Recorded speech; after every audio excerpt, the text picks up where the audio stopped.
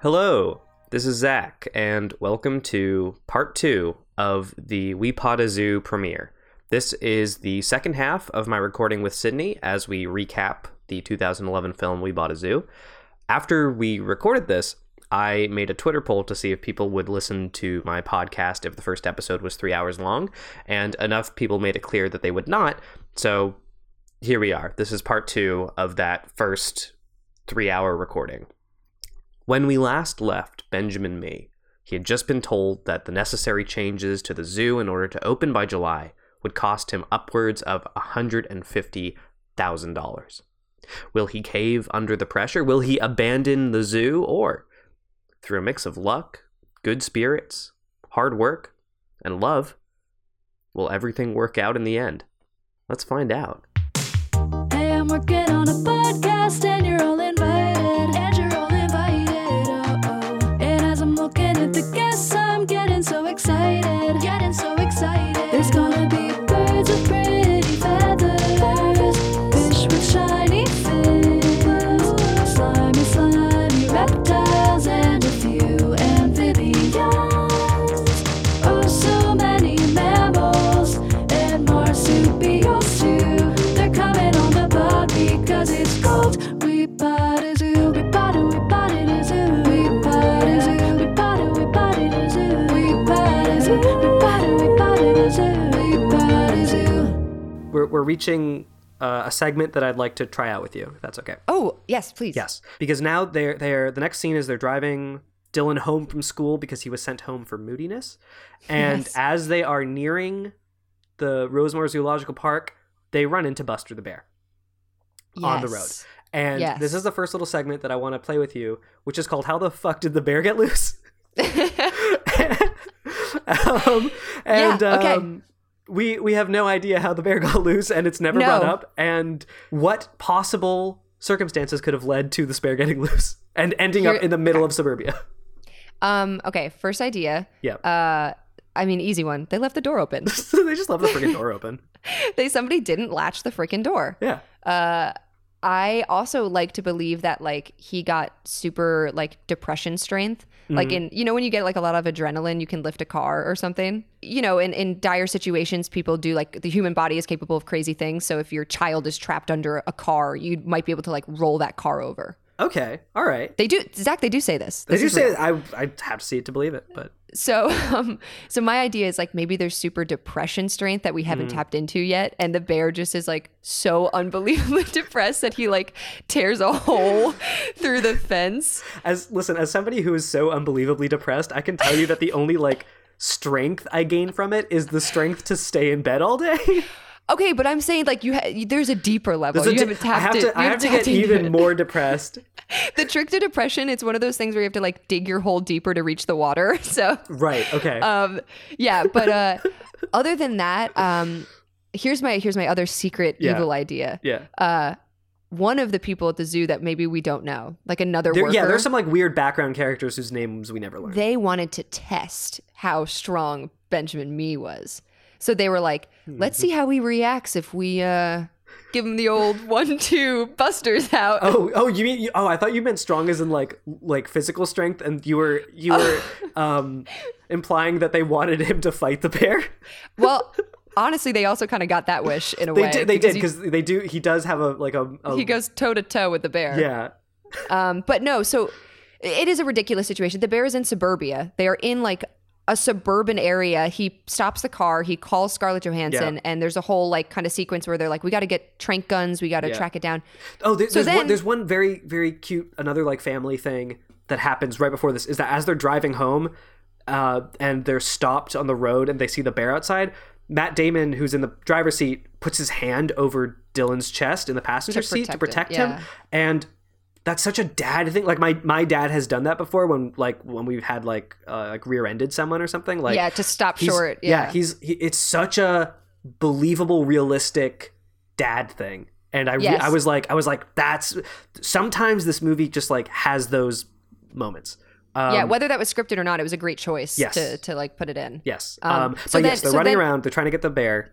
But then they're in suburbia. But then Yes. when everybody comes into play, like they're ready to go, they have these trank guns. They're in the woods. They're Yes. like walking through a wooded area. So obviously Matt Damon had driven the car. They pulled off, and now Dylan is not there, and they're Right. all walking to find the bear, and everybody's got guns. At some point, they clearly had lost eyes on the bear. It's the chain of events between the scene in the car and the scene on this picturesque hillside is Unknown. It's unknown. It's unclear. Elle Fanning is wearing another great sweater. It's brown. Yeah, she's there for some reason. Yeah. They brought the yeah, child. Why is Elle Fanning there? They brought a bunch of trank guns and a child. Does she have a gun too? She can't have a gun in this scene. No, they did not give her a gun. But they give Matt Damon a gun. They give Matt Damon a gun, and he finds Buster like basking in the sunlight. I'm telling you.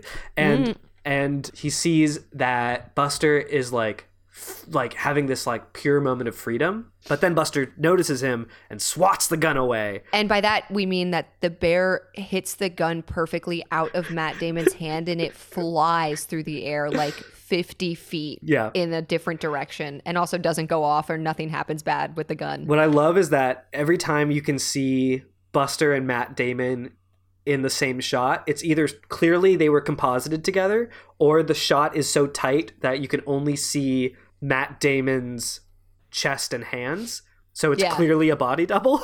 Yes. And then like they have this weird like horse whisperer moment where Matt Damon's like talking Buster off the ledge, and he's just kind of like, "It'll be okay, buddy," and Buster like roars in his face, and Matt Damon's very cool, calm and collected. Yeah. And then someone from the distance shoots Buster with a trank gun. Which they then later say was extremely dangerous. They're like, "Dude, stand back. He could be faking it." And like, they imply that like shooting him with a trank gun may not have solved the problem. Right, like maybe they need to shoot him again. Yeah, which would have been an insane thing to do if it put Matt Damon's life in danger. Anyway, this all leads to Matt Damon like contemplating the life of an animal in captivity, and is like, we need to make Buster's enclosure bigger.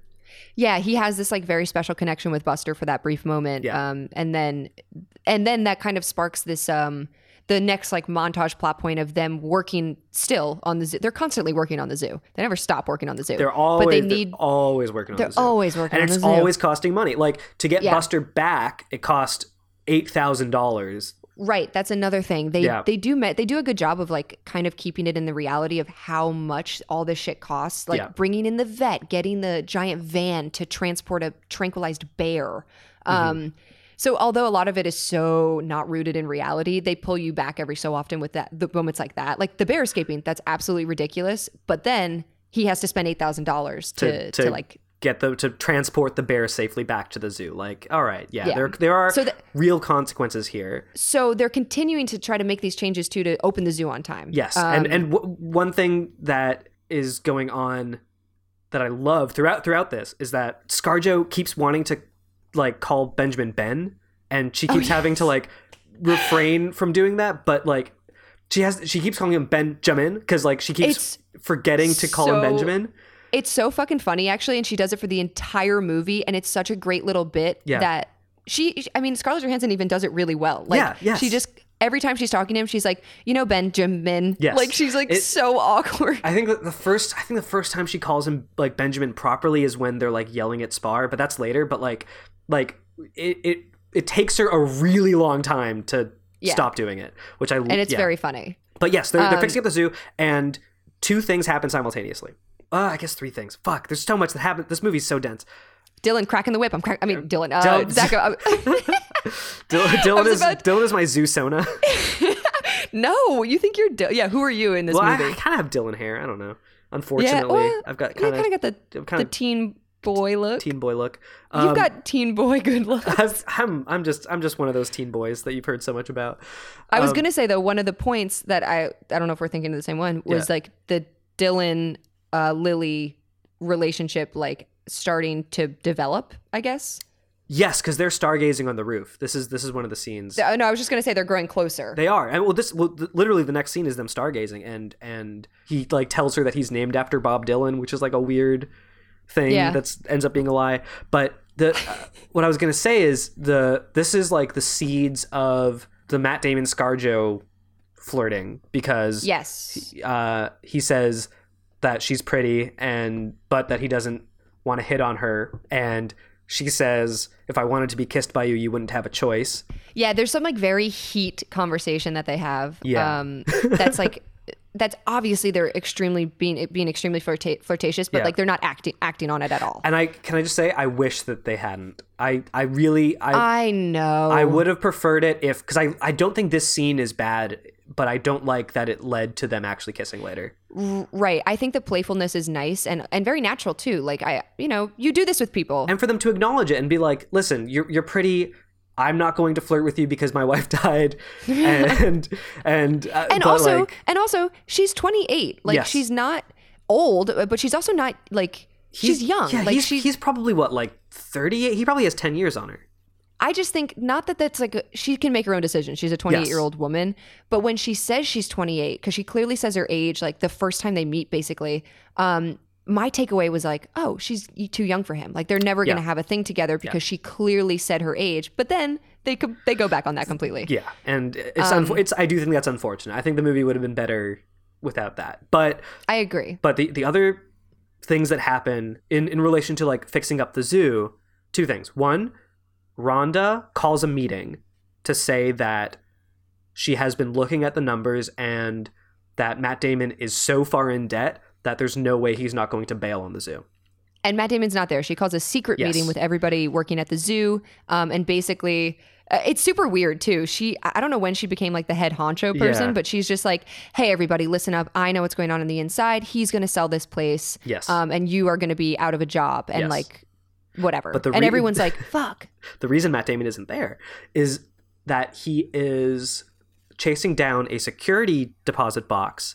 Yes. That he got the receipt to because it was in the pocket of the sweater that they didn't throw away. Yeah. Again, like they really rooted in reality only to rip you out from the root up because here comes this sweater again where he so happens to reach into the pocket that no one has noticed before, although they have touched and dealt with this sweater like now 3 times. Yes. And he finds this piece of paper that basically is from his wife, and it is the receipt to this security deposit that he didn't know, that no one knew about, even though, again, when you fucking die, they go through all of this because I'm assuming he was her proxy, and he would have known. Had to have been. Yeah. So anyway, he basically is like, I wonder what this could be, and he gets his brother. Working at H&R Block. So he goes into H&R Block, and they find it, and they basically, his brother helps him to like look through the paperwork of it. Yeah. And they find out that he has actually now acquired a large sum of money, $84,000, which we can imagine. They said about $150K would be necessary for the park. So this is gonna take him more than halfway there. Yeah, and I'm assuming he had other money, but the $150K was like too much to just drop everything. He had dad's inheritance. He had daddy's money. And he's sitting down with his brother, and this is where, because in the safety deposit box with the $84,000, there was a note from his wife that told him not to listen to Duncan. Duncan, okay, this is actually a very funny scene. Yeah. Duncan, he gets the note, and Duncan starts reading it because he's doing the paperwork, and he goes, yeah, this part I didn't really appreciate. And Matt Damon's like kind of laughing because he's like, yeah, she loved you, man. She really loved you. He goes, yeah, she used 3 exclamation points. Yeah. Like saying like, don't listen to Duncan. So clear, like I really wish that we could have just like one scene of Catherine and Duncan interacting. So I would have loved to have seen their dynamic. A flashback of them. It's just so true. Yeah. But basically, this is happening simultaneously. Ron is having this meeting, and then there's also this montage of them figuring out about this money. And then it kind of immediately gets resolved where Matt Damon is then brought back by Robin into the room where everybody was. And he has like the manila envelope. Yeah, there's exactly, I think, one scene that happens in between, which is like kind of heartbreaking, which is Lily has just come. Yeah, Lily has just come from this secret meeting to bring Dylan his daily sandwich. And she's like, so it turns out I think you guys aren't going to stay around much longer, because she's worried now that Matt Damon is going to bail. And Dylan is so stoked about this. Yeah, it's not great acting either. No. Like it's weird timing, and basically Dylan's character like goes, yes, I get to see my friends again. Right. Oh, because that's another. His friends have not visited him at the zoo, which seems weird. It Bad seems like friends. if I had a friend who moved to a zoo, I'd be like, wait, my friend who got kicked out of school for being too badass, and his mom died, and he now lives at a zoo. I have to I gotta see Sick. that. Yeah, like wouldn't you have kids that age? Like, wouldn't you want to go see all the cool animals? Wouldn't you want to go see the cool animals? Talk to your badass friend about getting expelled, and well, actually, I say badass from the perspective of a 14-year-old, but as an adult, this kid fucking sucks. Yeah, he does. But anyway, so he runs in with the manila envelope. And everyone is bummed, and everyone's like, "What's going on?" Yeah. And he gives. It's odd because they set you up for him to give this speech. He gives a speech. He kind of talks to everybody in the room, but it's not the speech you think it's going to be. He kind of really beats around the bush of "Don't worry, I have the money." Yeah, he starts it off by being like, "Listen, guys, it's been a hell of a journey. It's been a hell of an adventure here."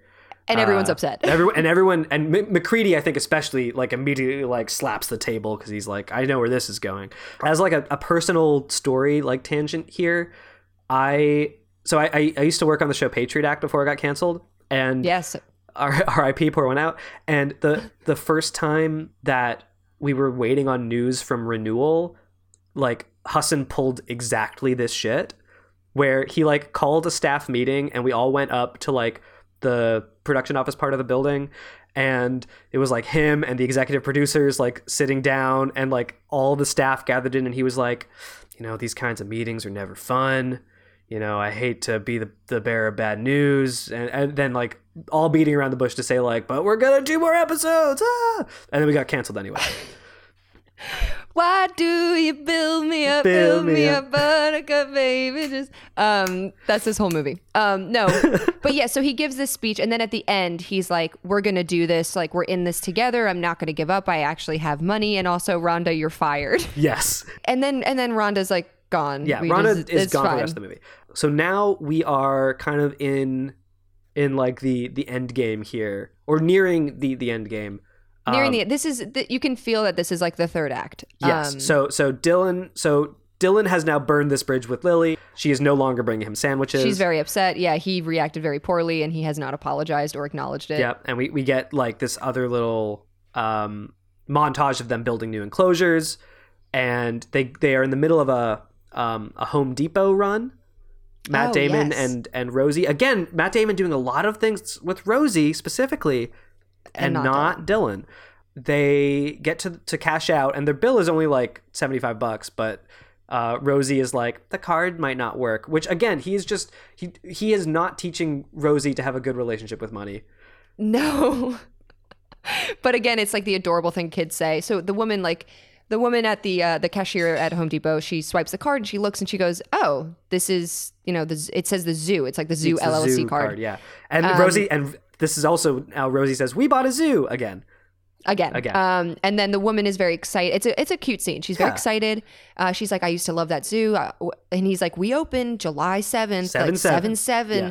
Don't forget." Yeah. And she's like, "I'm going to come. I'm going to bring my whole family." Meanwhile, they also do a shot of the line behind him, impatiently waiting. I noticed this. There's a woman with crutches in the line who is being forced to wait. It's such a weird detail for them to have included that, but there's a woman with crutches waiting in the line at Home Depot. It's fucking hilarious. Oh my And then so that's heartwarming, and you're kind of it's on the up and up, people like this zoo, people are used going to to come. This is where I'd like to pause for another little segment with you as the length of this podcast has now surpassed the length of the film We Bought a Zoo. Oh fuck. Zach, we gotta find a way to cut it down, man. Okay, the segment that I want to do with you, the experience that this woman, the Home Depot cashier had at the Rosemore Zoo, clearly meant a lot to her. So I kind of want to use this as an opportunity to ask you, tell me about your zoo experiences. Have you been to a zoo? Have you, as a child, as an adult, have you been to an aquarium? Boy howdy. You need to know this, Zach. I have a horrendous memory. Me trying to even pull the thoughts of this film, what I thought about this film, which I watched only a week ago, not even. me trying to have childhood memories on the spot, forget about it. But I definitely have been to zoos. I think I went to the Bronx Zoo as a trip with, my school. Ooh. But I somewhat like grew up on like a farm almost. What? We had chickens and goats and guinea hens and ducks and dogs and cats. Whoa. Amongst other small animals that lived like in the house too. Like we had guinea pigs and ferrets and gerbils, frogs. What's a guinea hen? A guinea hen is just a type of bird. They are speckled in color. They have tiny little heads and beaks. They like to roost up in trees. Aw. Yeah, they're just a bird. But yeah, so we had a lot of animals growing up, and I think my experience, like I have nostalgia for, I love animals. Like I just seeing people or stories about animals, I'm automatically attached because I'm like, I do love animals. I'm an animal person. But also, I grew up with all the chores of having fucking animals. So Right. the idea of these people like having a zoo, I also get like like flashbacks to like me having to, change out like the chicken boxes and scoop chicken poop. And I also worked at a horse farm, and I like grew up with horses God. and stuff. So yeah, so I'm a very animal person, but I would like muck stalls, at this horse farm for 16 horses. Holy shit. And I'm like, I don't want to do that. And I did it as a kid and like as an adult. I want to live in an apartment in New York City and not mow a lawn and not, Not interact take with care of animals anymore. Yeah, like I have a cat and that's great. But yeah, so I think I really feel for the kids who are now becoming indoctrinated into like you are going to have to also work at the zoo. Like that's how it happens. So I feel bad for them. But I also like I have mixed emotions about zoos in general. Right. Even very humane. Like they make it a point to say that what's his face, the dude who builds the enclosures, what's his name? McCready. They make it a point to say that like he is the one who sort of developed these like very humane enclosures for these animals. He was like the world renowned one for making it like chill. Right. So I get what they're saying, but I'm also like, I don't think I'm pro zoo. No, there's such a difference between like a zoo and a wildlife sanctuary. Yes. And that's the other thing is that like I think in real life I have to do more research, but I think in real life the Dartmoor Zoological Park I think is more of a wildlife sanctuary than a zoo. This one looks more like that too. Yeah. Like if when you watch the movie, these enclosures, like you could just jump over the bar and it's a huge, vast space. They're not like, I mean, cages are the wrong word, but they're not like in tight spaces. They have a lot of room. Right. But I don't know what the difference is on the technical side. Yeah, but as far as zoos that are called zoos go, this one is in the movie fairly humane. Like I feel like the Bronx Zoo honks. Like a zoo in the middle of New York City, that sucks. Yeah, I've never been to the Bronx Zoo. I've never been to the Central Park Zoo either. Like, never been to a zoo in New York. Maybe you could do a podcast outing where you actually go to a zoo. That would be great. Oh my God. I mean, like if it's safe to go to a zoo. Oh, true. This is in the future. This is future. Yeah. Well, because this podcast is going to last well into 2022. So. Oh, absolutely. Yeah. There'll still be things to say about We Bought a Zoo in 2022. Well, that'll be like halfway through the Crystal the Capuchin miniseries. Yes, exactly. The longevity of this podcast is insane. And then I have to find out what other movies Buster the Bear has been in. Oh, yeah. I've got a lot of research to do to keep this podcast going. Anyway, thank you for your zoo or animal stories. And that's what I'm here for. Yeah, that's why you brought me on as a guest. Yeah, the one thing that I didn't know about your past. Yeah. I was anticipating this revelation. I was so excited. Okay. I'm looking at my notes. I do have the note about someone on crutches at the Home Depot. Okay. The next scene, because they were getting lights for Spar's like enclosure or something. Lamps. Yeah, it's heat lamps. And they're trying to get him to take his medicine. And this is like very clearly this parallel between the wife's death and the tiger's death. And Benjamin asserting that Spar is fine, even though he had this whole conversation with Rosie earlier saying like, oh, just because somebody, looks sick doesn't mean that they feel that bad, even though like that's clearly a lie that he's feeding to this little girl. But he's now almost fallen for it, where he's like this big cat is like clearly on its last legs, but he's like, no, it's fine. This cat is fine.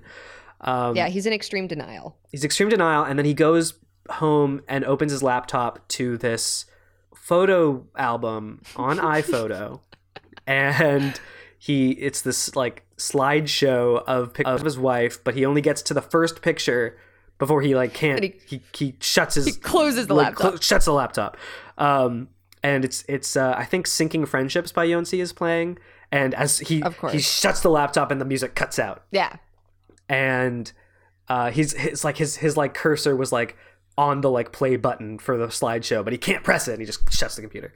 And now we get Spar is stuck on a rock.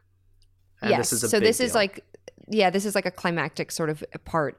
Spar won't get off of this big rock, meaning that he's not eating or drinking. Yes. And he's been up there for clearly some time. So Scarlett Johansson gets Benjamin, and then they get everybody else from the zoo, and they are trying to figure out what to do. And Kelly Foster, Scarlett Johansson's character, is basically saying like, we need to put Spar down, and it's time, and he's sick, and he clearly isn't doing well. And Benjamin freaks out and is like, no, basically he just headbutts her and is like, no. And then they decide to make a lot of noise to scare him off the rock, which is a thing that big cats don't like noise. Yes, because that's the alternative. If they're like, well, if Benjamin doesn't want to put the cat down, we're gonna have to get him off the rock. We're gonna have somehow. to yell at him. Wait, that's the thing, is that like, how are they gonna get him off the rock anyway? Because their whole thing was like, he's not coming off the rock. It's time for him to die. I guess they would make a vet shoot him with the trank dart, and then make a vet go up there and carry him off. And I guess I'm just trying to like picture the logistics of it without like hurting the cat. A crane, a big crane. It's gonna cost another $8,000. Oh yeah. But yeah, they start making a lot of noise to scare Spar off the rock. One of the weird background characters has like a shofar that he's blowing, which is very strange. That's like the Jewish representation of this movie that we needed. And they're like banging pots and pans. It's like everybody just grabs something. Yes. And eventually he does get down. And in the process of him getting down, Benjamin is still screaming at the cat. And he's basically yelling what he would yell at Dylan. Yes. He says, would you just do what's good for you? And he says, I did it because I was desperate, talking about buying the zoo. Yeah. And everyone gets real awkward about it. Everyone is just quiet. Yeah, it's very awkward. And he's like, it's that thing where like he goes on yelling like 10 seconds after everybody has stopped. Yeah. So you hear everything he's saying. But yeah, so this leads to then Scarlett Johansson approaching him and basically saying like, one, you need to make an end of life plan for Spar. Yeah. And two, you need to work on your relationship with your son. Does she say that in this scene? I think, doesn't she say, does she not? Is it just about Spar? No, I think it's just about Spar, but that's implied. What she does say in this scene, which I think is like the best line read that ScarJo does in the whole movie, is like she says that it's selfish about Spar, and then like she walks away because Benjamin is like not listening, but then she like spins back around and says, don't make me get angry. And it's like I think it's so good for this character, because it's like she has not been angry ever in this movie. She has been like tired and frustrated and overworked, but she's never been angry. And this is like the one moment where we see like that she like clearly knows what the right move is, and this anger is like there and it's boiling over, but in this one line she's like, I'm still not going to get angry, but this is your last fucking chance. And then she also says, I'm so disappointed in you, which is what he had said to Dylan at the beginning of the movie. And it's supposed to be a real real jerk. And you see it in Matt Damon's face as he reacts to it, because she's talking about the disappointment and his inability to make a decision about Spar. He's putting off the inevitable. But yeah, so that's like another, tie-in to the weaving interstory of like Dylan relationship with his father, and then death, and then, the mother. And this leads right into this three-way scene of Matt Damon having this heart-to-heart with Kelly on the porch, and Dylan eavesdropping from upstairs. And this I think is the best sequence in the movie. This is a very, very good. This to me was almost like Boyhood. in this very natural, the way the camera movement is too. Yeah. It's steady cam. They don't do a lot of like cutting between like OTS stuff. It's just sort of like on them as they have this fight, him and his son. But I want to talk. We're not jumping there yet. I want to talk a little bit Yeah. about the conversation with Kelly and Matt Damon. Yeah. So this is the first time I think that we see like two adults being real in the Yes. whole film. With there's no like covering up of stuff and like the lighthearted jokey that they have to do to keep the mask on, whatever. Yeah, and there's no over the top comedy character either, because like some of these characters are clearly not going to have a heart to heart, like, you know, the real estate agent or the brother or McCready are all like such, you know, they're always operating on a 10 just Yeah. as characters. So we finally get like this conversation between like two real people who are just like sitting and talking to each other.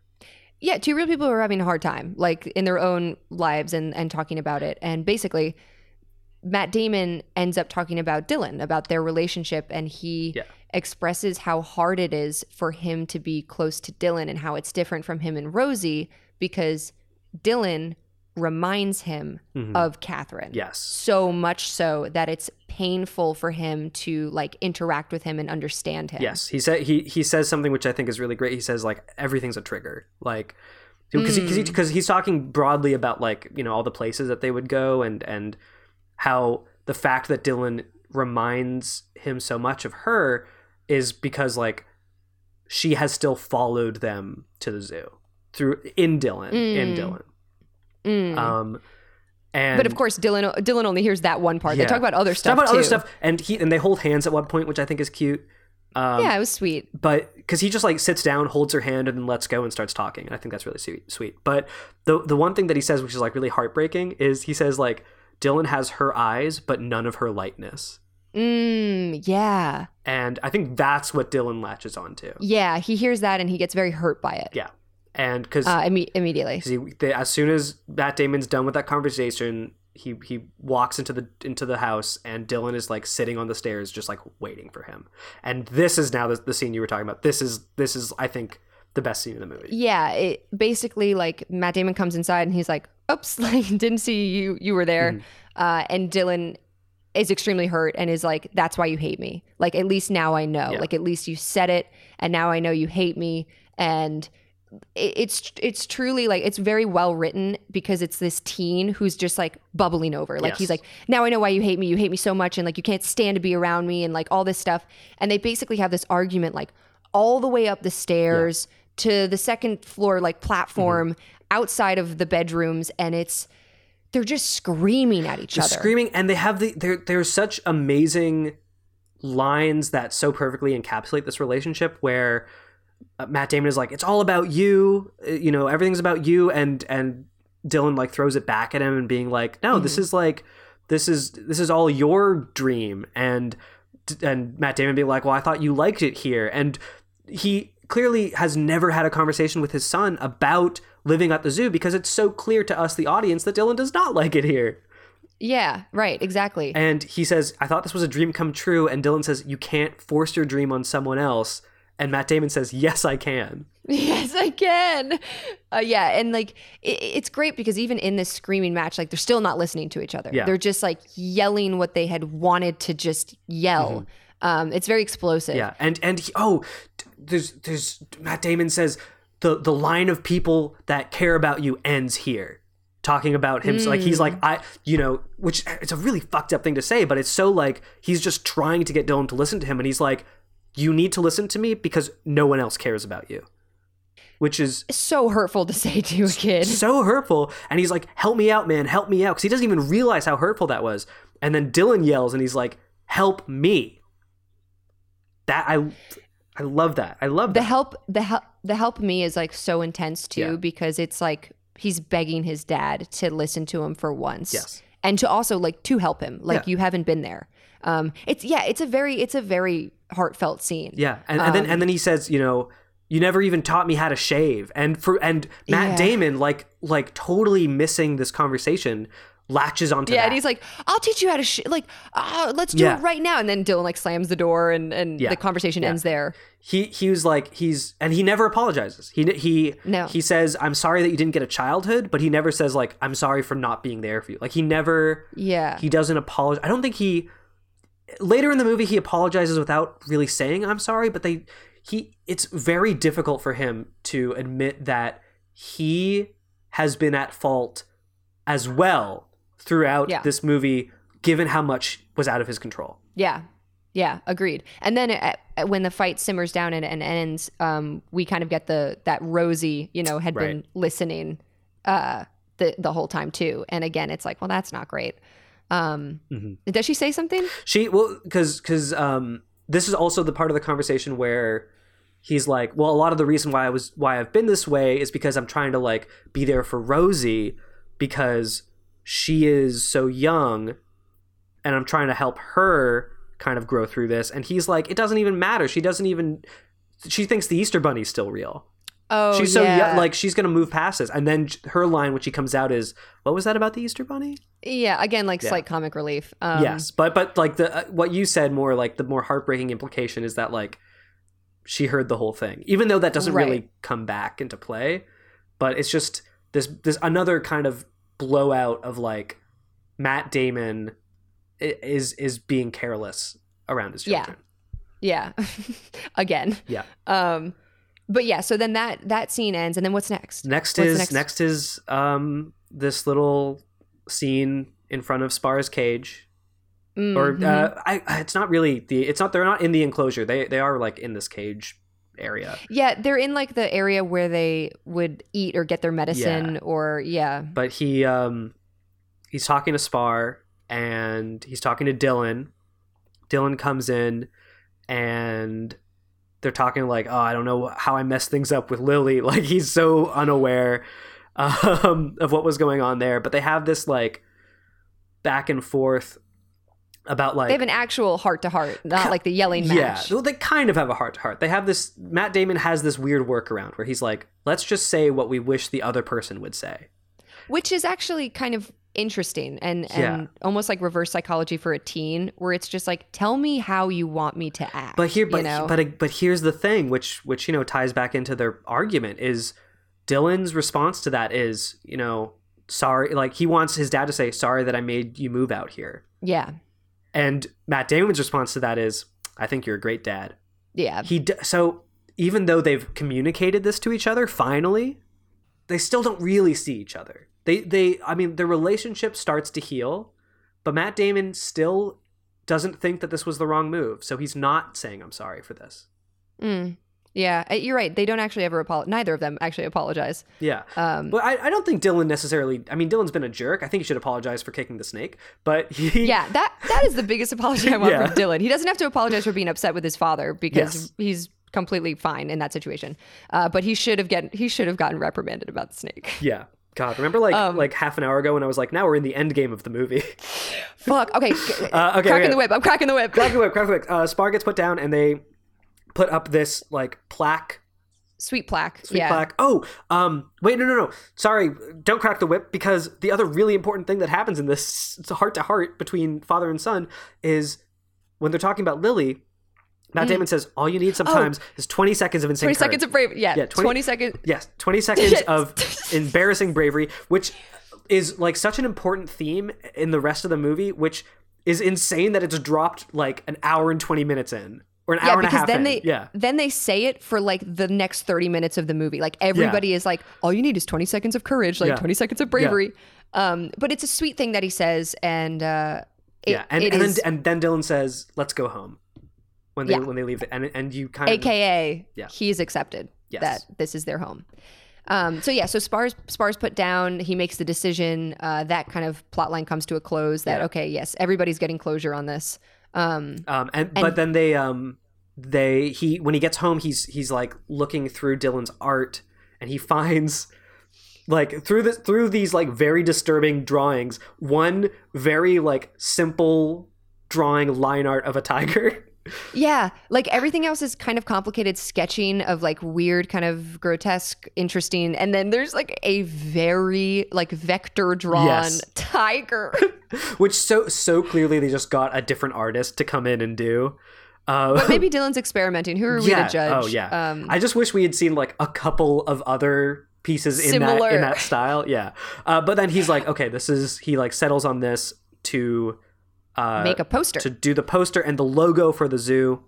Yeah, and he surprises Dylan with it, which is very sweet. Yeah. And Dylan's like, cool, my dad likes, he's He's on and board. It's this full circle moment of, him appreciating his art and elevating his art, but like knowing that like there are healthier ways to express that art. Right. Which I mean, I think there's definitely a middle ground, because I think Dylan should be able to like draw those disturbing things if he needs to, but it's the and kind he of should. thing. He'd be a great comic book artist. I think so too, or like even like a tattoo artist maybe. Like a lot of that stuff. I mean, you need like a lot of hand control for that, but that a lot of his art is like very like evocative. But anyway, his dad is like, he's like, we're gonna put up this poster everywhere. The one thing that happens, the beautiful scene, is the return of the MacBook photos. Yes. And the Sinking Friendships by Yonsei is playing.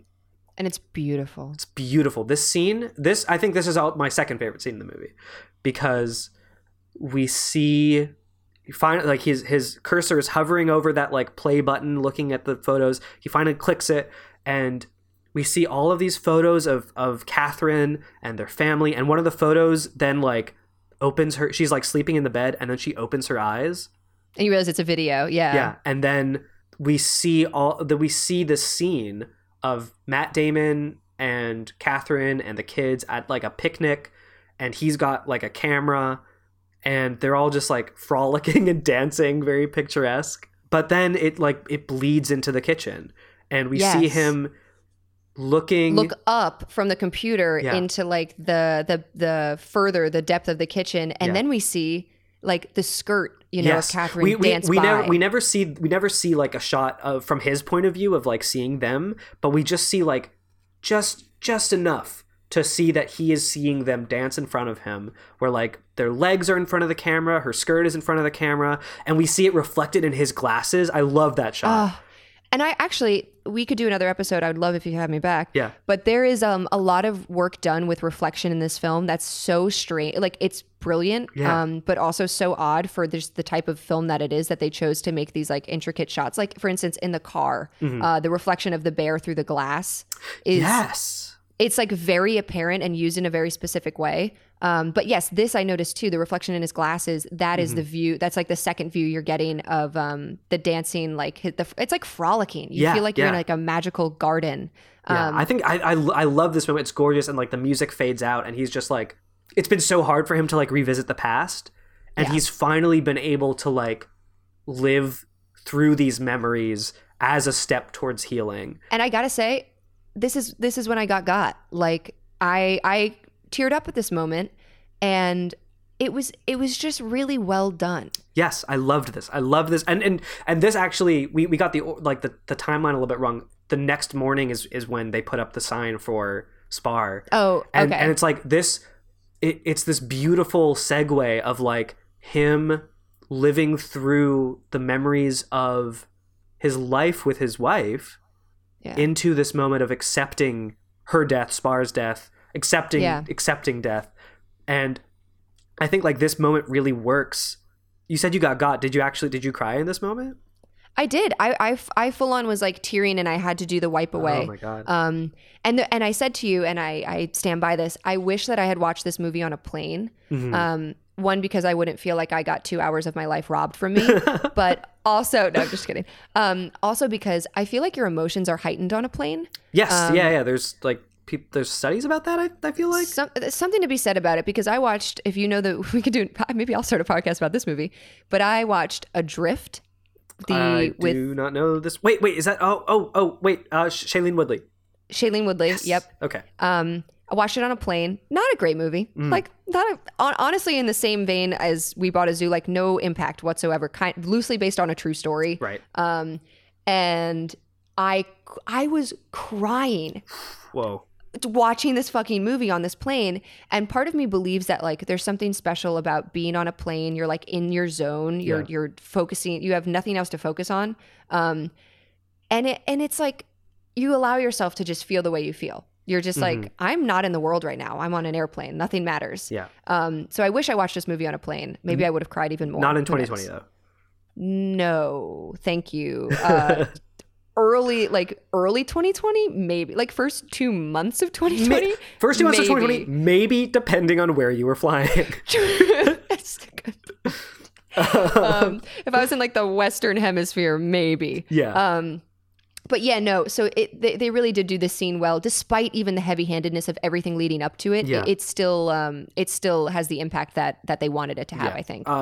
I still think that like as a written scene, I still think the father-son fight stands out, but I think visually this is the most beautiful scene. I 100% agree. And again, I got Eternal Sunshine vibes. It was this weird. This was the most like the biggest chunk of surrealism that they sort of like threw at you until the ending. Until the ending, yes. But it doesn't feel bad. Like you don't see it, and you're like, what the fuck is going on? This is so unbelievable. Yeah. You see it, and you're just like really sitting there with Benjamin Mee's character, seeing what he's seeing, feeling what he's feeling, and I don't know. To me, I'm like, we've all been there. I've looked at photos of people who have died or who I'm not in contact with, whatever, and you replay those memories, and it's like it's beautifully dances in front of you. Yeah. And this speaking symbolically, this like. The fact that they're like in the kitchen with him, it speaks to that thing that he was saying earlier about like, she's followed me here and she's always going to be here. Like it's this. Yeah. And I think this movie does this brilliantly of this idea of moving on doesn't mean letting go. Right. And you don't have to. It doesn't have to be goodbye. Yes. Well, it has to be goodbye because they did die. Yes. But you can continue on without fully leaving that person behind. Right. And I think that's, again, part of the grieving process is, the denial and then like, well, I'll get rid of everything, so I never have to be reminded of them. But then you reach a point where you're like, no, I want to be reminded. Right. It's that symbol of putting up the plaque of Spar, of that idea of exactly. Yeah. The juxtaposition, bringing those two like right after one another in the scenes is well done. Chef's kiss. So moving on, though. I believe the next big thing that happens is the USDA agent comes back. A couple quick things. Okay. The chicks hatch, which is a subplot that was never introduced but is concluded. So good thing for Rosie. Yeah. The poster design thing happens. Duncan shows up with a bunch of fish. Oh yeah, to feed Buster, which is again nice of him. That's nice. And then they unveil the new logo, which is again Dylan's design, and that now the USDA inspector is about to show up, and MacReady is blackout drunk, which seems irresponsible. But he's so calm, and he asks him why he's so calm, and MacReady says, I am absolutely hammered. Yes. And they have, and when Walter Ferris shows up, they have this back and forth, which again feels almost flirtatious. And I wonder, if we want to do like what's their history? A queer reading of the film. Yeah, because he's like, Walter Ferris says, I love the jumpsuit, and MacReady says, love the tie. And in fairness, he is wearing a very fun animal tie. But they have this like back and forth of like intensity too. Intense, almost sensual energy. I agree 1,000%. Yeah. And now you're right. Here comes the montage of him checking out the park, which is exactly what you think it's going to be. It's very like comedy, bright. He's like measuring stuff and like close up on his eyebrows, looking at a level, and this whole thing. And the only climactic thing to happen during this, which I hated, I thought it was the stupidest sequence to include. They didn't have to do this at all. No. But they needed to raise the stakes, like one last time. It's on the level of like the bear escaped, where it's like it's not anyway. Benjamin Mee says, stay off the radios, I don't want to hear about anything that's going on until Ferris leaves. Yeah. ScarJo is going to feed the lions. She goes to close the gate. Lions, Solomon. Yeah. She goes to close the gate, the latch breaks, and she can't close the door physically. And she's like freaking out because she can't leave to go get anybody because the door is open. Right. So she calls MacReady on the radio. Benjamin and obviously Ferris hear that on the radio. What Benjamin should have done is turn down his fucking radio. Because he's the one who said, stay off the radio. He should have kept the radio off. Or you should be on a different channel. Do you know how walkie-talkies work? There should be an emergency channel. Right, that you don't go on when like the health inspector's there. Yeah. But anyway, so she calls him, and then Ferris is like, let's go to Solomon's enclosure, I guess. Like, let's check it out. So as they're walking over... Which I want to point out a brief continuity error, if I may. Which is in the fun little inspection montage, he is seen on the roof of Solomon's enclosure, checking the... jumping up and down. And I just want to point out that he already would have been to Solomon's enclosure if that piece of the montage had already happened. Just want to say you're absolutely right. But also he's a dick. And he's also this. maybe he went back to Solomon's enclosure. He went back. Maybe it's not a continuity error. All right, I'm sorry, Cameron Crowe. In he's listening. He's like, actually, it's not. Oh, they got it. Yeah. So in this montage, in this like segment of them walking over while they're doing this, Scarlett Johansson and MacReady are like trying to close the door, and MacReady has to go. MacReady, who is still drunk, it should be blackout drunk. Be noted. Has to go into basically their plan is he has to go into the enclosure, fix it from the inside, while ScarJo distracts Solomon, who would definitely just absolutely maul MacReady, I guess, if he's in there. I don't know. Which then he almost does, but MacReady says, don't eat me because I'm full of scotch and bitterness. Yeah, and the lion stops walking. Scotch and bitterness, but anyway, and impure thoughts. That was the other one. Impure thoughts. MacReady's a funny character. Yeah. But basically, the stakes mean nothing because it's fine. They end up doing the latch, and they meet Ferris outside the enclosure, and they just all smile at each other, and it's super weird. It's so But yeah, strange. that's it. And then basically he's going to make the decision. They're all standing there. They're waiting. He's hovering over the the big no box that he's going to check. Says, like, it says yes or no, or like approved, not approved. Like it's it says like, do you like me? Check yes or no. And he's hovering over no, and he's like looking at everybody like, sorry about it, guys. And everyone's like, fuck. And then Rosie. This is another one of those lines that is like a child written by an adult. Like ridiculous. She says, "Excuse me, mister, everyone says you're a dick." But she says, "I don't know what that means, but I don't believe it." Yeah. And everyone's like, well, this is obviously, we're not going to get approved now. Yeah. But of course, Ferris is a sick, twisted bastard. He's a real freakazoid. He's a real fucking freak. And he approves them. And he like looks disappointedly at Benjamin as he hands him the paper. Everyone's upset. Benjamin does a double take when he reads it. And he's like, we're opening. And then everyone parties, and like Walter Ferris walks away and like looks over his shoulder and shakes his head. And shakes his head at the happiness. Yeah. And then basically like that wraps up like all of the plots of the build up to opening the zoo. But it doesn't. Because then it's gonna rain.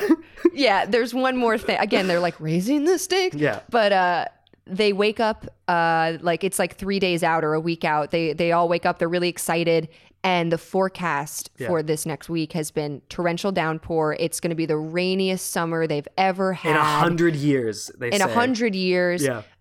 Everyone's wicked depressed. Everyone's like, great, our opening day is shot. Everything's going to be ruined. This summer's going to be ruined.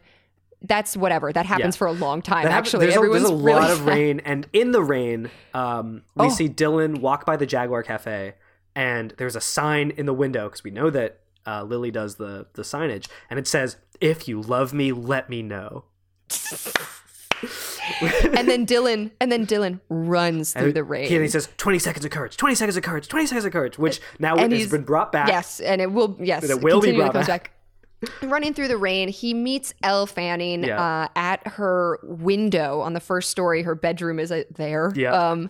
Where does she live? What building is that? No one knows. What building is that? No one knows. No one knows where her Scarlett Johansson live. But on the grounds, I assume. Yeah. But he runs up, he knocks on the window. She's surprised with her like Taylor Swift looking ass bedroom of like, she has like the long curly Taylor. This is like a Taylor Swift music video. It really, yes. And he's like, I love you. What does he say?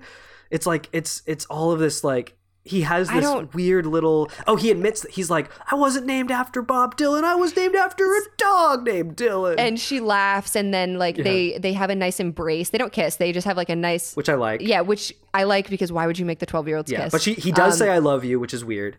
He does say I love you, and she's extremely happy and like almost tearful, and they hug him through the window, her through the window. It's pouring rain. It's very sweet. It's sweet. That does would, happen. And then would be a soggy hug. extremely wet. I would be like, you could just take the jacket off and come inside. But yeah, so that happens. And then the rest of the lead up is basically depression, worrying about their opening day. Yeah. But they wake up on the day that they're opening and the sun is out. Sun is out. I'm telling you. Symbolism. There is a close reading of this film that can be done with an eye on the sun, and I will do it. But yes, And it's sunny. everyone is excited. He runs into Dylan's room and Dylan's like, I saw like the sun. Like everyone's like, yeah. And they run out to open the park with a big red ribbon. Yeah, McCready cuts the ribbon and they're all standing, like everyone's in their uniforms.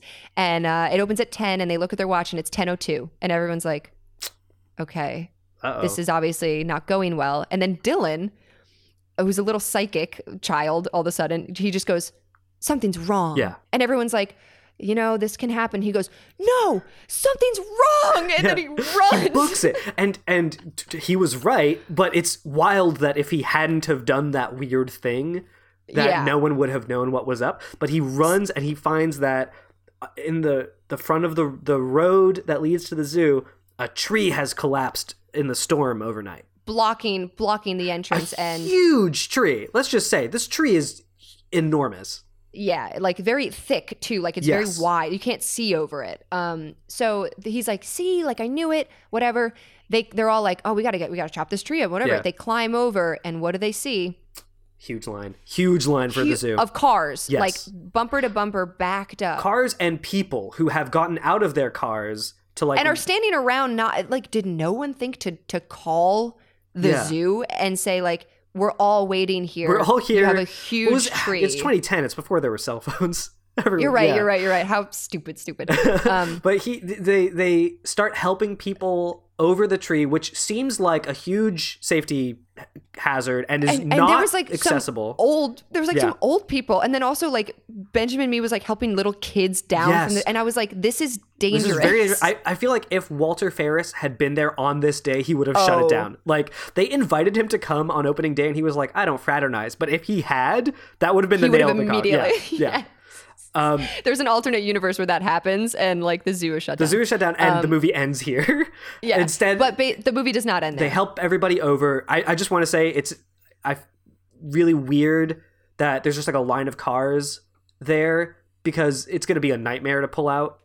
Oh, it's going to be an absolute nightmare to leave the zoo. And the one other cute thing is in this scene, the real life Benjamin Mee and his two kids are waiting in line to see the zoo. Oh, that's I love when they do that with the extras in the background. They do that often in films. Yeah, they had like a cameo. I think they did that in like Catch Me If You Can. They do that a lot. After this, it's like the montage of the zoo, and it's very sweet. And you get to see like the people interacting with the animals. You see the real estate agent comes back. Yeah, he's there with his kids, and you see the brother is wearing like a jumpsuit. Like that's the thing. Now he's like working at the zoo, which seems. Which is honestly on par for Duncan, who just apparently does whatever the fuck he wants. Yeah. I'd like to think that he got the job at H&R Block, used his knowledge from that like week of working there to help him with that stupid paper thing, and then he quit H&R Block. He worked at H&R Block for exactly the duration that we saw him in the building. Yes. But we see Home Depot woman. Yeah, Home Depot's there with her family. Which is hilarious when Benjamin Mee just calls her Home Depot. He points at her and says, Home Depot. And then there's like a bunch of people who like pat him on the back and are like, thanks for saving the park. And like everyone kind of just knows that he's the guy who was responsible. It's very strange. Maybe small town vibes. I don't know. Maybe. And then we get Crystal the Capuchin like smacking Robin on the head, which is like very funny. Only other monkey antics that we got in the whole movie. And it's actually so fun. I laughed out loud when it happened because the people passed by and clearly it was an ad lib by the actor, but he just goes, it doesn't actually hurt that bad. As the monkey's like hitting him. And I was like, that's funny. I like that. And what else? And then they kiss. Oh, we're missing. Yes. The Scarlett Johansson. They go in and we see they're getting a lockbox because they're out of tickets. So that's full circle from when Dylan stole the lockbox at the beginning of the movie. Ba-bum-bum. Get a load of that. Symbolism. Symbolism. You guys remember that from 3 hours ago when we talked about Oh my God. Yeah, we really are. I don't know how much is going to be cut out of this, but we are we'll 2 see. hours and 43 minutes into this recording. Yikes. Which is okay. 1.5 times the length of We Bought a Zoo. How does that even happen? How have we done this? So anyway, they're like crouching in this small little like ticket shack place. Who says it? It's like, so one of them is like, I have a crush on you. She says, don't I think she remember. says, I got a big She old does- crush on you. Oh yeah. Yeah. And they're both kind of like, yeah, we like they're just saying it. They're like, yeah, we like each other. Yeah. You know, like in this wild world, like life is crazy. And then they kiss. And they kiss, which I don't think they needed to. Bums me out that they did. I think the movie would have been better without it. I agree. And then it also leads into this odd thing of like, well, like, let's see where this goes. Like, because they Right. don't like hardcore make out. They just have this like nice kissing moment. And then she's like, we got to get back to work. But, Right. you know, like, I'll see you later type of thing. And then Yeah. they like leave. And then there's this moment with like they're all flying. Everyone in the park is flying these red kites, which Benjamin yeah. had mentioned earlier. Like Catherine liked red kites, and there's this moment where he like looks at everyone flying the kites, and then he looks down at ScarJo to almost have this moment of like Catherine's presence is still here, but I'm looking towards the future, and the future is ScarJo. Which is a weird future to look towards because it's also like, why don't you go look at your kids that Yeah. you have just rebuilt Oh, these relationships with? There is that really sweet moment though when him and his kids are all like taking pictures together in front of one of the enclosures. yes, And yes. Elle Fanning and ScarJo are watching, and she's like, if you had to, it's another one of those like 14-year-old who doesn't know how to interact with people, 13-year-old, whatever. Yeah. But she's like, if you had to choose between humans and animals, what would you choose? Yeah, and then they both decide on Yeah. humans. But they don't say anything. They just like look. Yeah. And Elle Fanning is like, me too.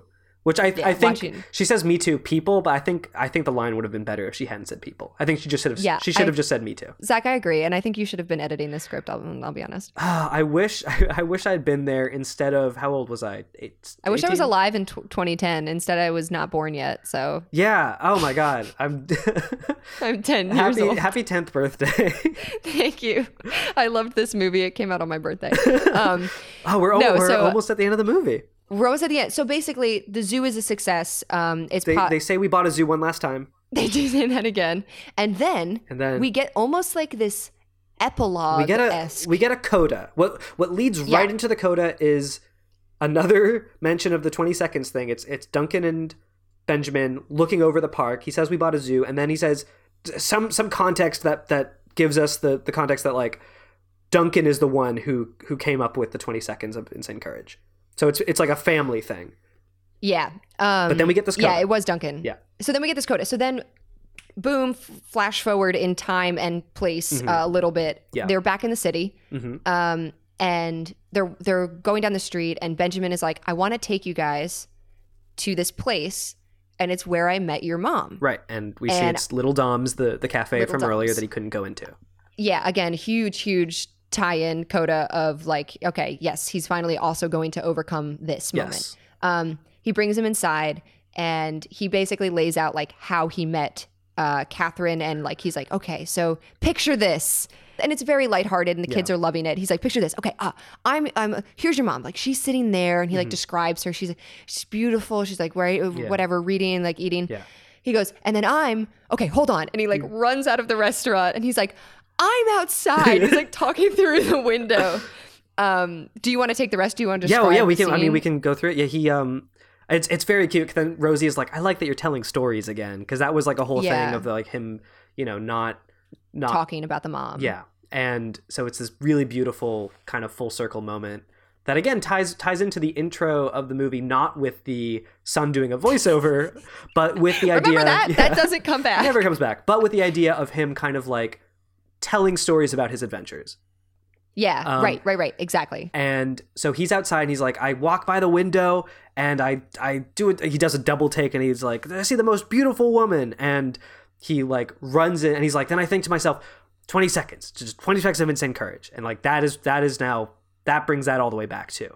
Now we have this motif of 20 seconds of insane courage, and we learn that this is now the context for how he met his wife. Yeah, how to get a girl in 20 seconds of insane courage. So he runs in through the back door of Little Dom's, and he like is standing behind her, and he's like, she hasn't seen me yet, and I don't know what to do. He walks up to her. Oh, he walks up to her. Oh, right. Because this is this is what happens before he says the line. He walks up to her, and suddenly the kids can see her. Yeah. Okay. Suddenly everyone can see her. This was an empty booth. This was an empty table. The moment that he walks up to her and she turns up to look at him in the story. Yeah, she's there. She's sitting there. She is now physically present in the room, and Benjamin like gestures towards her to the kid, like looks at the kids and looks at her, and Dylan like smiles and chuckles, and Rosie says, "Hi, mommy," and like they have been brought into this world now. Yes. Where she is alive and they are experiencing this story together. Yeah, and the audience too. This is our first moment of like true surrealism outside of the dancing in the kitchen, where we can see her, like her face, and she is reacting in real time to Benjamin. Right, because the first time when she just like when he sees her in the window when he's driving to the zoo, it, like that feels more like a memory than her physically being present. But this is a specter. There's a ghost. Yeah. There's a ghoul. Yeah, he's reacting, like he is reenacting the scene, and this ghoul is reenacting. She's not a ghoul. She's whatever. Haunting of Bly Manor just came out. This is this is probably going to come out in October, so this is spooky season. This is actually a new hot take. We Bought a Zoo is actually a ghost story. It's all about a ghost. But anyway, so he's like, he gestures to her. You can see her. She like looks up at him like quizzically, acting out the moment of when they met. And he says, "Excuse me, miss. Now, why would an amazing woman like you even talk to someone like me?" And he smiles, and then the kids smile. Yeah. Dylan has like tears in his eyes. Yeah. And then it goes back to Catherine, who also smiles, looking up at him. And she says, "Why not?" Cut to black. And again, fucking full circle of why he said to Scarlett Johansson, why not, in such an odd, rude way. Now you're like, it's because his wife said there's that. It's like that, and also like the 20 seconds of insane courage thing are like themes it's of like this movie. It's like piecemeal. Yes. They were just kind of like, let me paste together. It's like, you can imagine, again, another version of this movie that had those themes like way more present and like way more kind of like often. Yeah. But they're so few and far between. But regardless of that, this scene really works for me. Again, similar to the dancing in the kitchen, it's like very, very beautifully well done. And Matt Damon does a great job of like reenacting this story from a loving, but also like it's a painful memory somewhat. Like he has to do this. Yes. Like he has to be able to tell his kids about this. 20 seconds of insane courage. Yeah. To even do this. But it's so sweet. It's so sweet, and like the cut to black, it's great. It's just like it works so well. And here's the thing about this movie. Now that we've really hit the end, the only thing that happens after this is we get like a little message that says like the real park is up and running, and next year they plan to add giraffes, which is like a cute little thing. But the thing that I think really works about this movie is like as a meditation on like a family's grief. I think this movie does such a good job. Yeah, honestly, and placing that into, instead of doing like a straight up drama about, like, I feel like this happens often. It's like a story about divorced parents, a story about like a widowed parent and the kids. A story about like a sick family member. Yeah, and it's very somber and it's like hard to watch because it's so realistic. It's an interesting take to make like a family dramedy in a lighthearted way, because think about who this movie is aimed for. It's definitely not aimed for you or me, unless.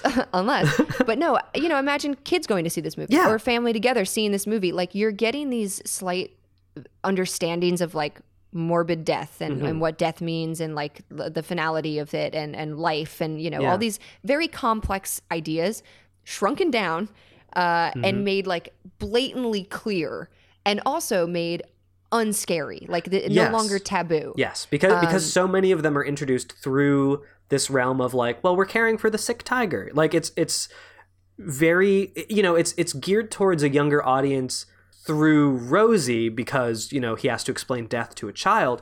But through that, it is also geared towards a literal like younger viewer. Yeah. And that's why this came out at Christmas. Like this was a family Christmas movie. And when you think about it, it's an interesting film to make. It is about death. It's truly like mostly about death. And I have my opinions about whether I don't like this movie. I don't think it's like no, it's not a good movie. It's not a good movie. There are moments in this movie that are exceptional, and it's so weird because you see hints of a better movie through the cracks of this movie. Yeah, and I wonder like where it changed, whether that was like a budget thing, a studio thing, or a director thing. Just a like a Cameron Crowe thing. Like Yeah. because he does a lot. I mean, again, this is not a Cameron Crowe podcast, but he does a lot of those like, you know, zany coming of age, you know, slice of life shit. Yeah. And it feels like this movie is very confused about its identity. Yeah, I agree. But I don't know. Maybe it works. Clearly, it made back what it spent. And, Yes. But I will say, like you said, it left no impact whatsoever. No cultural impact. It really, I hope to be kind of like, what I want this podcast to be is, you know, a celebration of this film's legacy. And maybe this podcast will elevate that kind of cultural footprint if this gets big enough. You know? Yeah, imagine getting Cameron Crowe on this. What a literally, and I want to keep it this way. The only account that I follow on Twitter from the podcast account is Cameron Crowe. That will not change. I will not follow anyone else. I love that. No, I think that's really good. But yeah, wow. I am glad we got through the whole movie. I was kind of worried we weren't. We did it. We did it in 3 hours, and do I release this all as one chunk? What do I? I don't know. I'm kind of tempted. I'm kind of tempted. You could do it. You could do it. I mean, who is to tell you what you can or cannot do for your own podcast? You are your own master. It's true. Maybe I'll do a poll on Twitter and see what'll happen. That's my favorite thing to do. When I can't make a decision, I love to ask my strange followers who don't know me what I should do with my life. I'm like, hey guys, do you think I should cut my hair? And everyone's like, shave it. Yeah, like, I've done that. I've done that on Twitter with like, hey, should I get fucking blackout tonight? And they're like, almost universally, they want me to treat myself poorly. Oh yeah, I'm like, should I get these like really fucked up French fries that have like tons of random shit on them, or should I be like good and get some? And people are like, get the fucking heart attack fries, like do it to your body, destroy yourself for my entertainment. Truly, I love the internet. Oh, I love blurring the line between my personhood and my online persona. Oh yeah, my line is I don't think it's there anymore, which is sad. It all blends. It's fine. It's fine. It's probably healthy, actually. That's just what existing online is these days.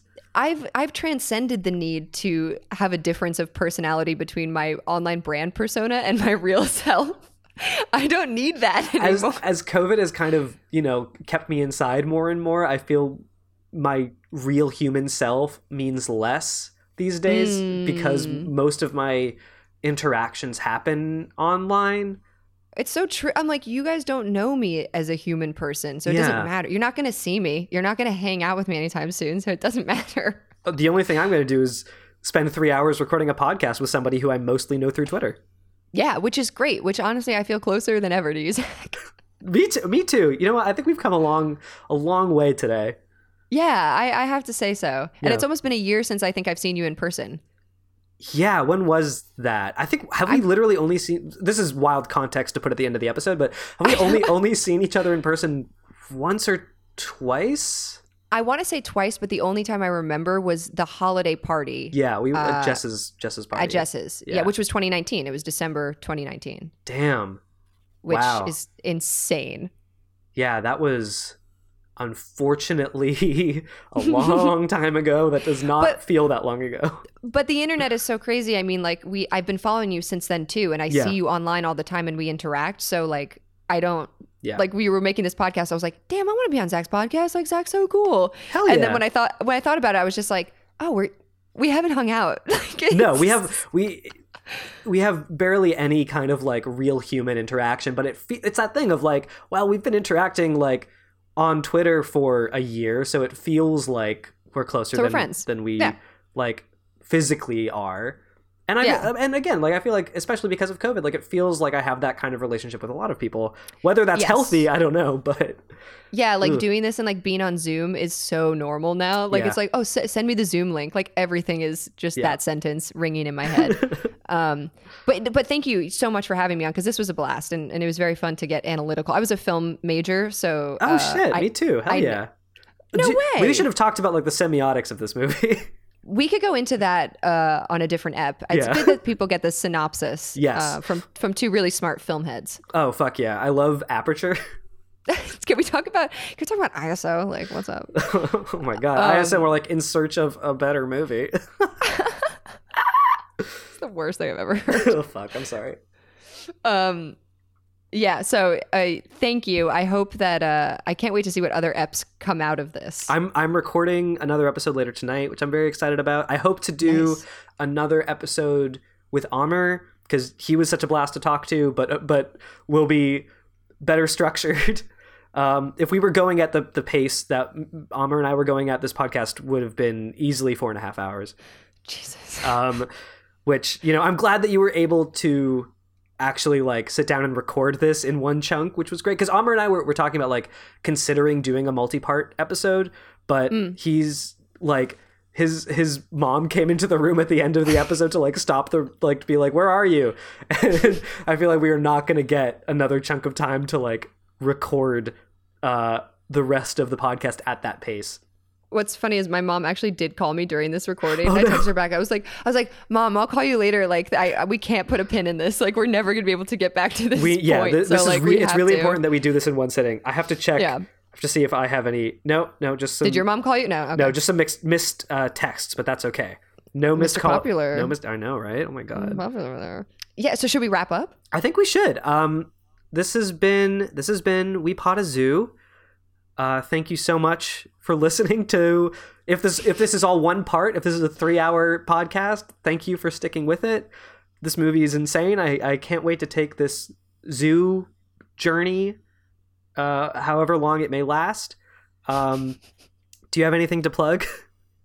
Not real. I mean, if you want to follow me on Twitter, it's at SoccerMomSyd, and then Instagram and Twitch are Sydney Gale. I stream video games sometimes. Sometimes I do stream video games. That's what I do on Twitch. But yeah, I live on the online. Hell yeah. You can follow me at Zach Silberberg on all platforms, and follow the podcast at We Pot a Zoo. Rate and review. I haven't set up the Apple Podcast page yet, but I guess rate and review on Apple Podcasts. I assume you would have, if this is playing right now. Yeah, if you're listening to this, I have successfully set it up on Apple Podcasts. And honestly, like, be kind. Like, just put this on, but when you go to bed, like, let it play in the background so he gets those plays. Yes. Like, you don't have to listen for the 3 hours. Just let it play for the 3 hours. That's a really good point. Yes. Yeah. If you need to sleep, you need some background noise for a car ride. You need to make it feel like your dog isn't left alone, and you need to put something on so it doesn't get anxiety. This is perfect. This is perfect because all we do is talk about animals. Dogs would love this. Dogs. There's a dog in this movie, but you wouldn't know it. You wouldn't know it. Leon is in it for 2 seconds. All right. What else? Thank you to RT Coburl for the intro and outro music, and Sydney Gish for vocals on the intro. You can find links to their work on the We Pot a Zoo Twitter. Thank you to my friend Dylan at Adult Human Bitch on Twitter for suggesting the name We Pot a Zoo in the first place. Very grateful to her. And if you go to dartmoorzoo.org.uk, that's the website for the zoo that this movie is based on. They are currently struggling because of COVID, so they are accepting donations if you would like to donate, if you have the means. And I think, for the outro, this hasn't been established yet. Let's see if you pick if you pick up what I'm putting down, and we can end the show on this. But hey, Sydney. Yes? Why would I start this podcast? Why not? See you next time. There's a movie called We Bought a Zoo. Guess what happens? There's a zoo for sale and it gets bought by Matt Damon, a grieving single father in search of closure, hoping to find it in a tiger or a bear enclosure. We bought a zoo. It's a film by Cameron Crowe. We bought a zoo. Buy it now so you can go home and enjoy it with your friends and family. We bought a zoo. I'll buy a zoo. A zoo. You'll buy one too. I'll buy